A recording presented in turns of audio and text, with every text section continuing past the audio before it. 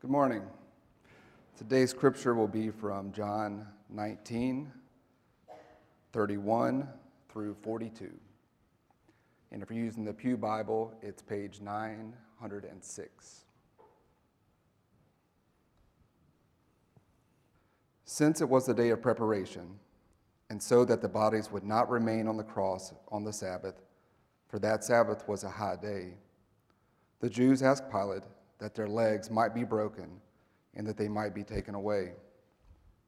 So the soldiers came and broke the legs of the first and of the other who had been crucified with him.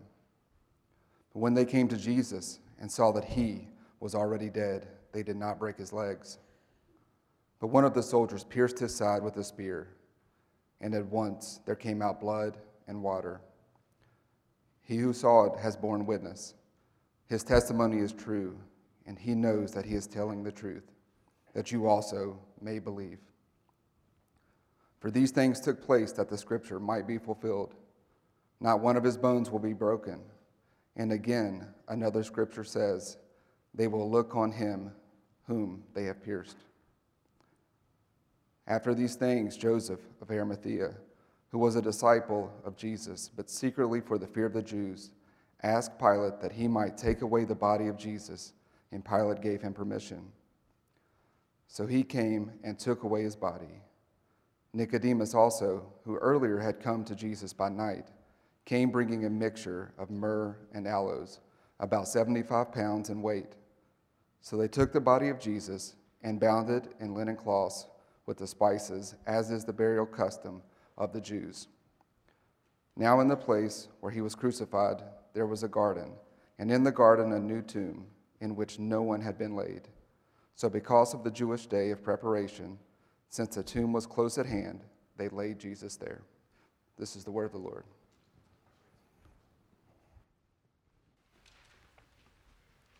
It is finished. Arresting words. A few weeks ago, we heard some arresting words in our baptismal waters as a new member shared her testimony. And her testimony was, my dad had to die for the Lord to get my attention and to come back to him. Arresting words. God uses death to give life. God uses illness to give health. God uses suffering to grant hope.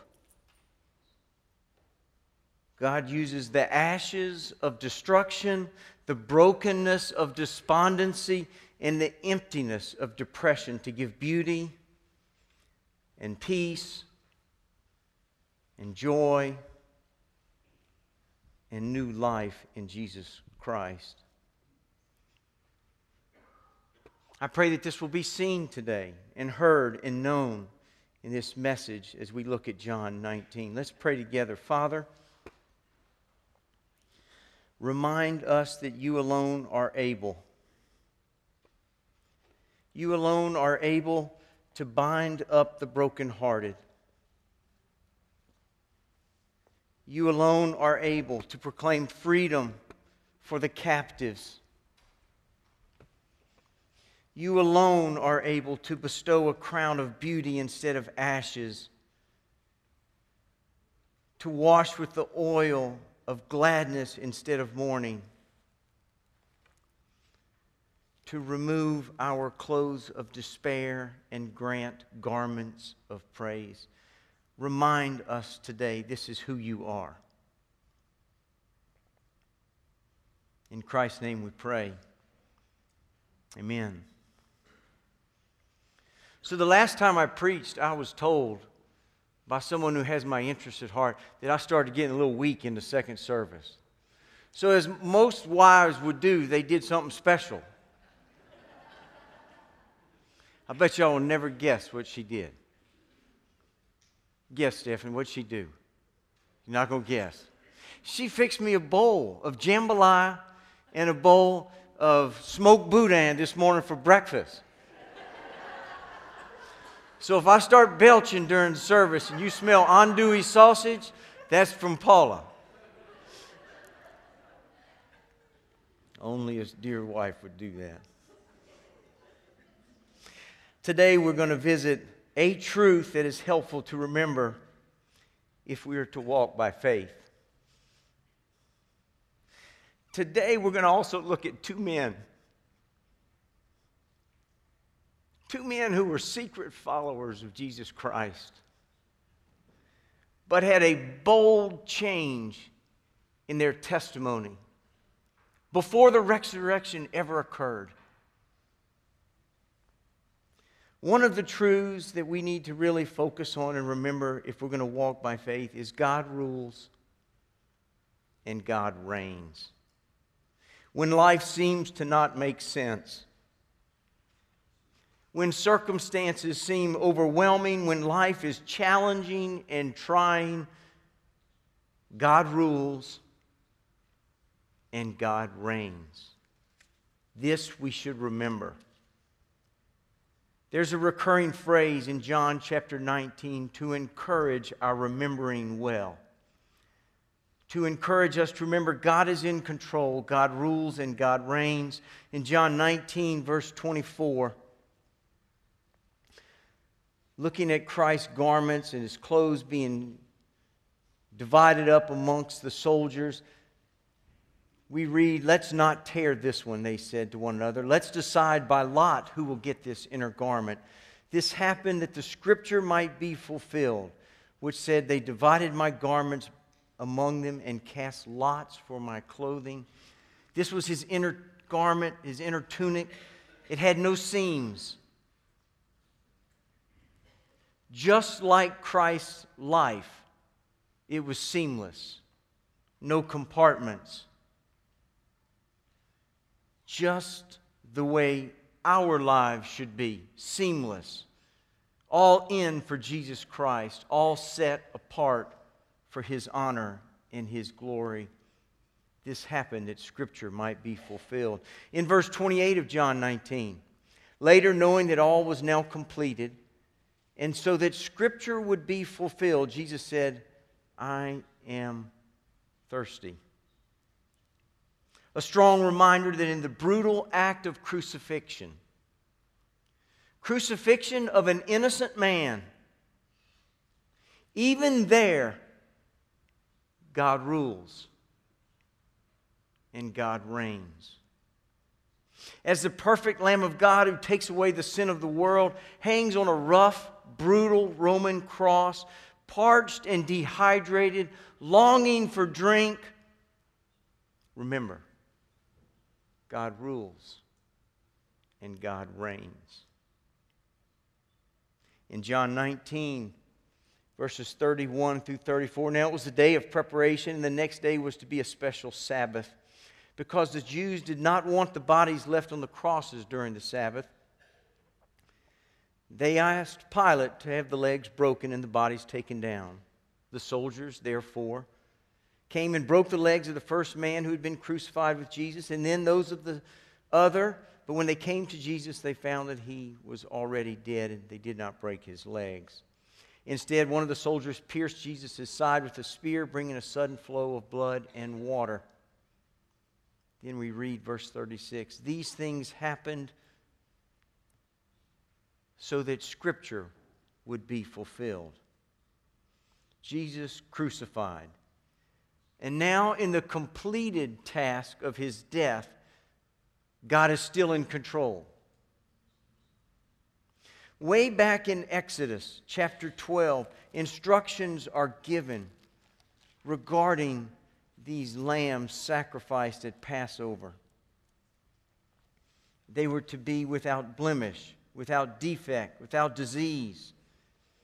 In Exodus chapter 12, verse 5, the animals you choose must be year-old males, without defect, and you may take them from the sheep or the goats. In verse 46 of the same chapter, it must be eaten inside one house. Take none of the meat outside the house. Do not break any of the bones. Jesus Christ, the perfect Lamb of God, was to not have any bones broken. This to fulfill Scripture. Christ, the perfect Lamb of God, who forever fulfills the Passover sacrifice, sinless, without defect, without broken bone. God rules and God reigns. A fourth evidence of this truth that we see in chapter 19, verse 37, and as another scripture says, they will look on the one they have pierced. This piercing, a reference to the soldier piercing Jesus' side. Scripture being fulfilled from Zechariah chapter 12, verse 10. And I will pour out on the house of David and the inhabitants of Jerusalem a spirit of grace and supplication. They will look on me, the one they have pierced, and they will mourn for him as one mourns for an only child, and grieve bitterly for him as one grieves for a firstborn son. The repeated truth. This fulfilling Scripture. That Scripture may be fulfilled is a reminder and evidence, the truth that even in the chaos and injustice of life, God rules and God reigns. Attributes of God that we profess to believe, yet our fears, our anxiety, and our fretfulness boldly proclaims unbelief. Please pause with me long enough today to hear the weight of this truth. During the arrest, the crucifixion, and the burial of Jesus Christ, the message is clear and it is loud. Scripture must be fulfilled. This is a bold declaration, clear, echoed repeatedly. God rules and God reigns. Join me today in declaring, this we believe.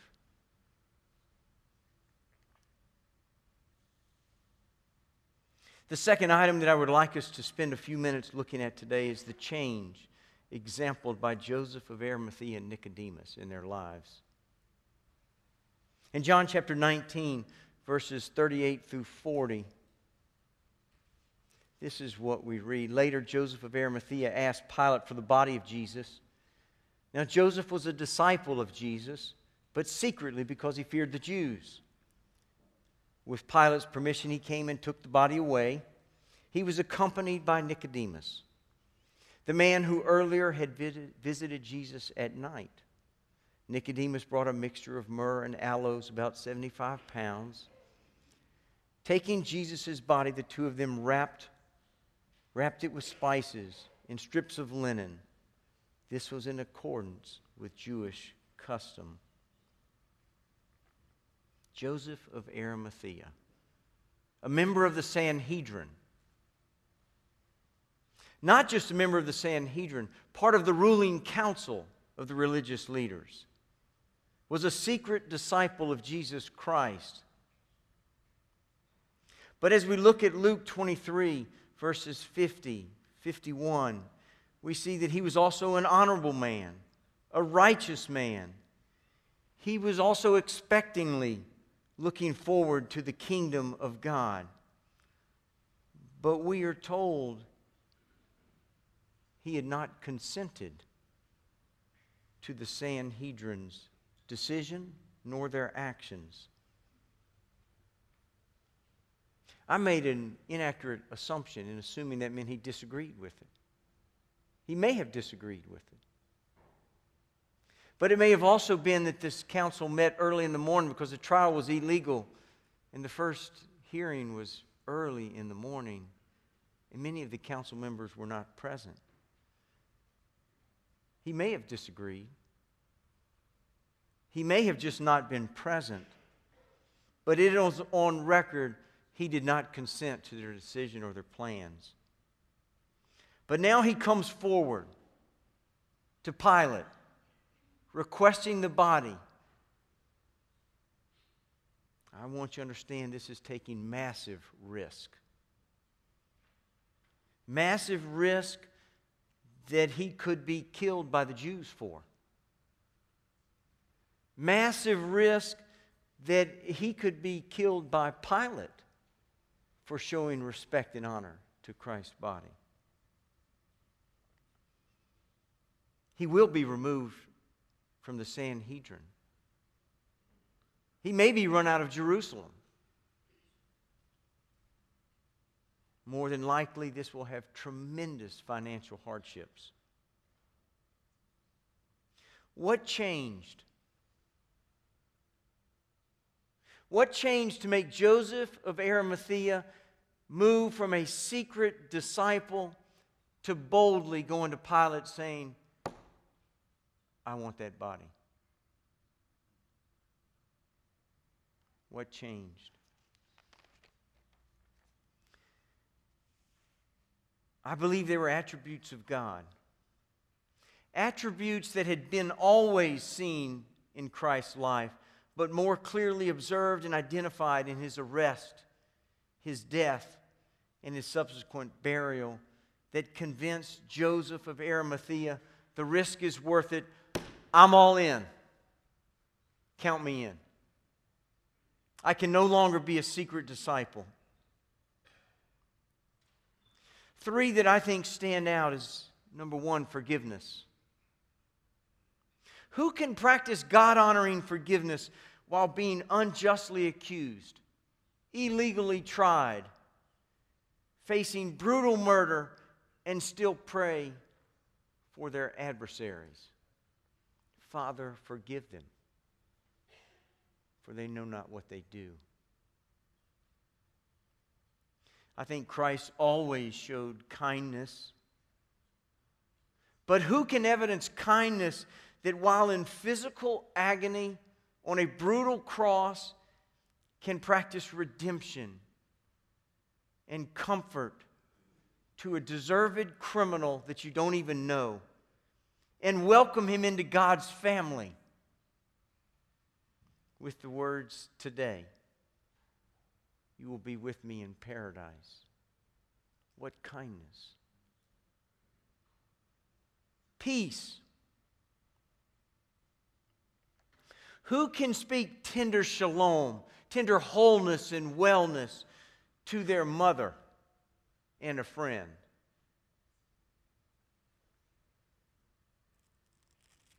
In John 19:26 and 27, we see Christ say this. When Jesus saw his mother there and the disciple whom he loved standing nearby, he said to his mother, Dear woman, who can speak wellness and wholeness and say, Mom, your grief and heartache are great. But dear woman, here's your son. John, here is your mother. I think these attributes of God were more clearly seen during his arrest, his trial, his crucifixion, and his burial. I believe Joseph of Arimathea saw God's character in contrast to the behavior of the religious leaders and their brutality, and his life changed, and he said, I'm all in. Secret disciple no more.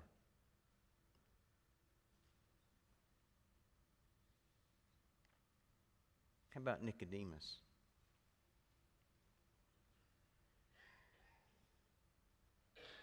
He was accompanied by Nicodemus, the man who earlier had visited Jesus at night.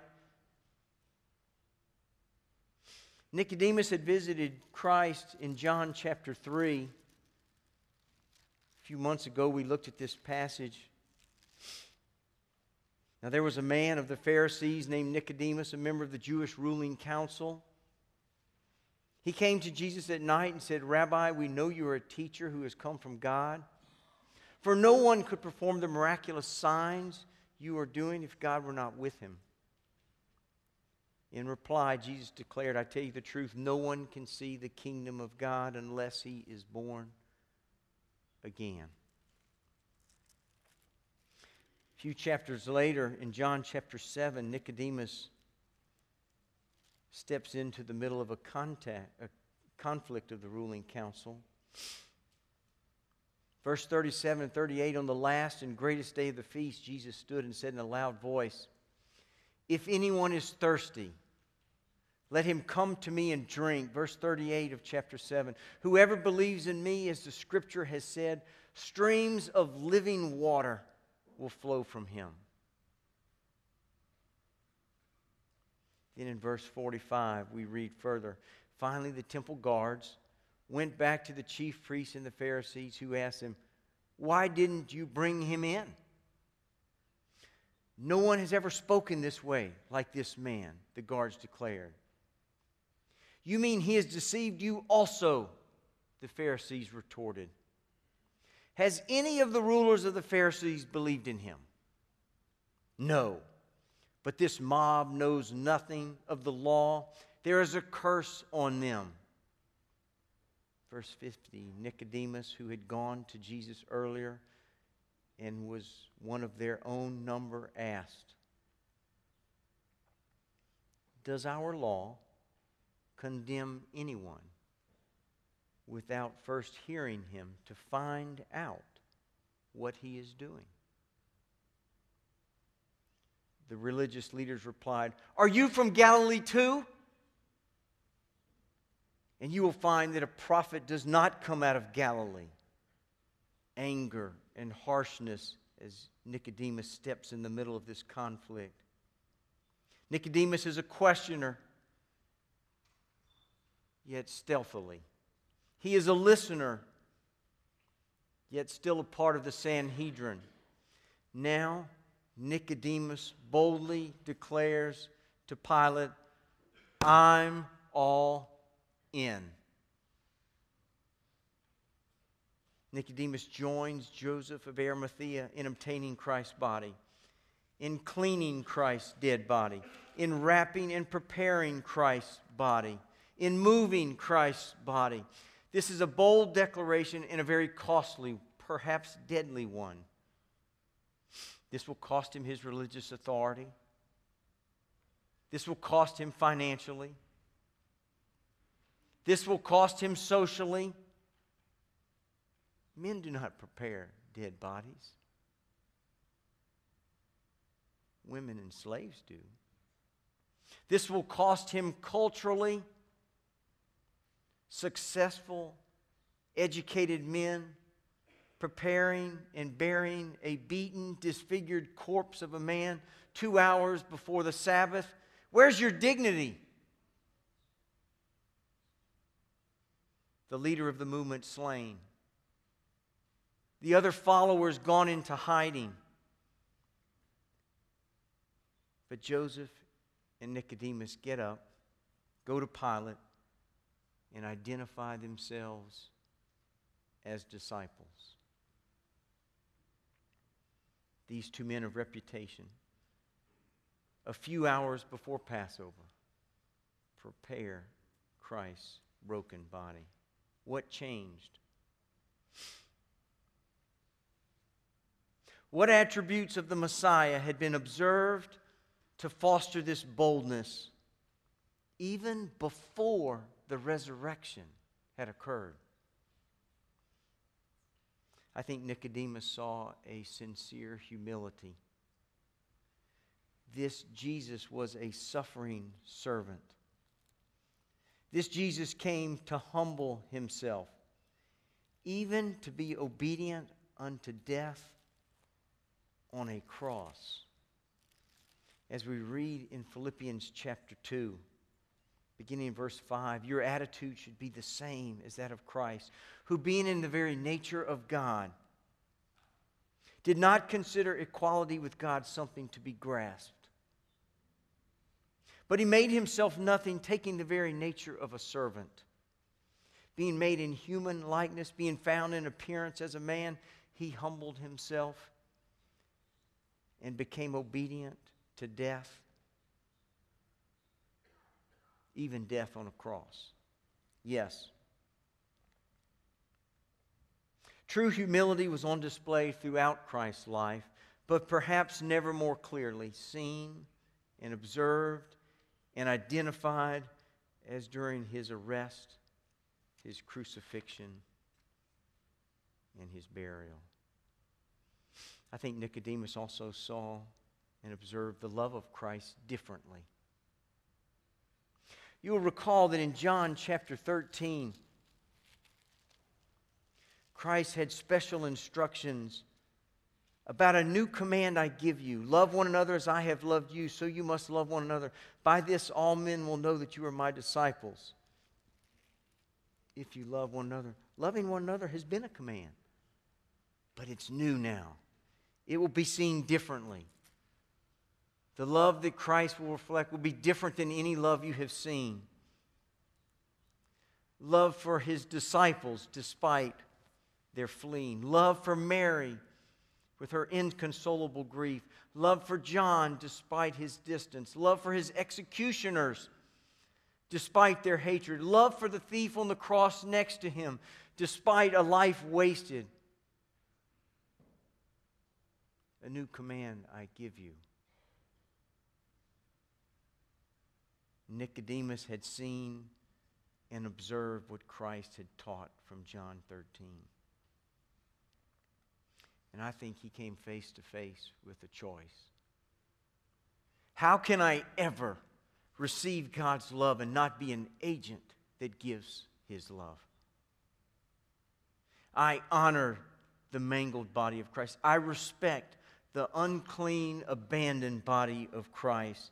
Nicodemus declares, I have seen enough and I'm all in. I'm all in as a disciple of Jesus Christ. We're left with a question. What about you? This passage teaches us that God rules and reigns even in the chaos of life. Even in the brokenness of life, we profess this belief, but it is time we live it. We cannot rejoice in Christ ruling and reigning while living anxious, fretful, fearful lives. Today, would you join me in professing and living out the truth, God rules and God reigns? Two men were radically changed while watching the attributes of God through the trial, crucifixion, and burial of Jesus Christ. God forgives. God is kind. God is a God of shalom. God offers hope. God is forbearing. God loves. God is patient. God saves. God redeems. God is holy. God is just. I'm all in. We don't know when or what emboldened these two men. But we do know who changed their hearts. Jesus Christ still changes hearts today. Jesus Christ still transforms lives today. He still boldly declares, I am the way, I am the truth, and I am the life. Jesus Christ, the able one. He is able to bind up the brokenhearted. He is able to proclaim freedom for the captives. He is able to bestow a crown of beauty from ashes. He is able to wash with the oil of gladness in place of mourning. He is able to take off our clothes of despair and grant garments of praise. This is our Messiah. I'm all in. Let's pray. Father, thank you for the testimony of these two men. Thank you for the testimony of your word. Thank you for the authority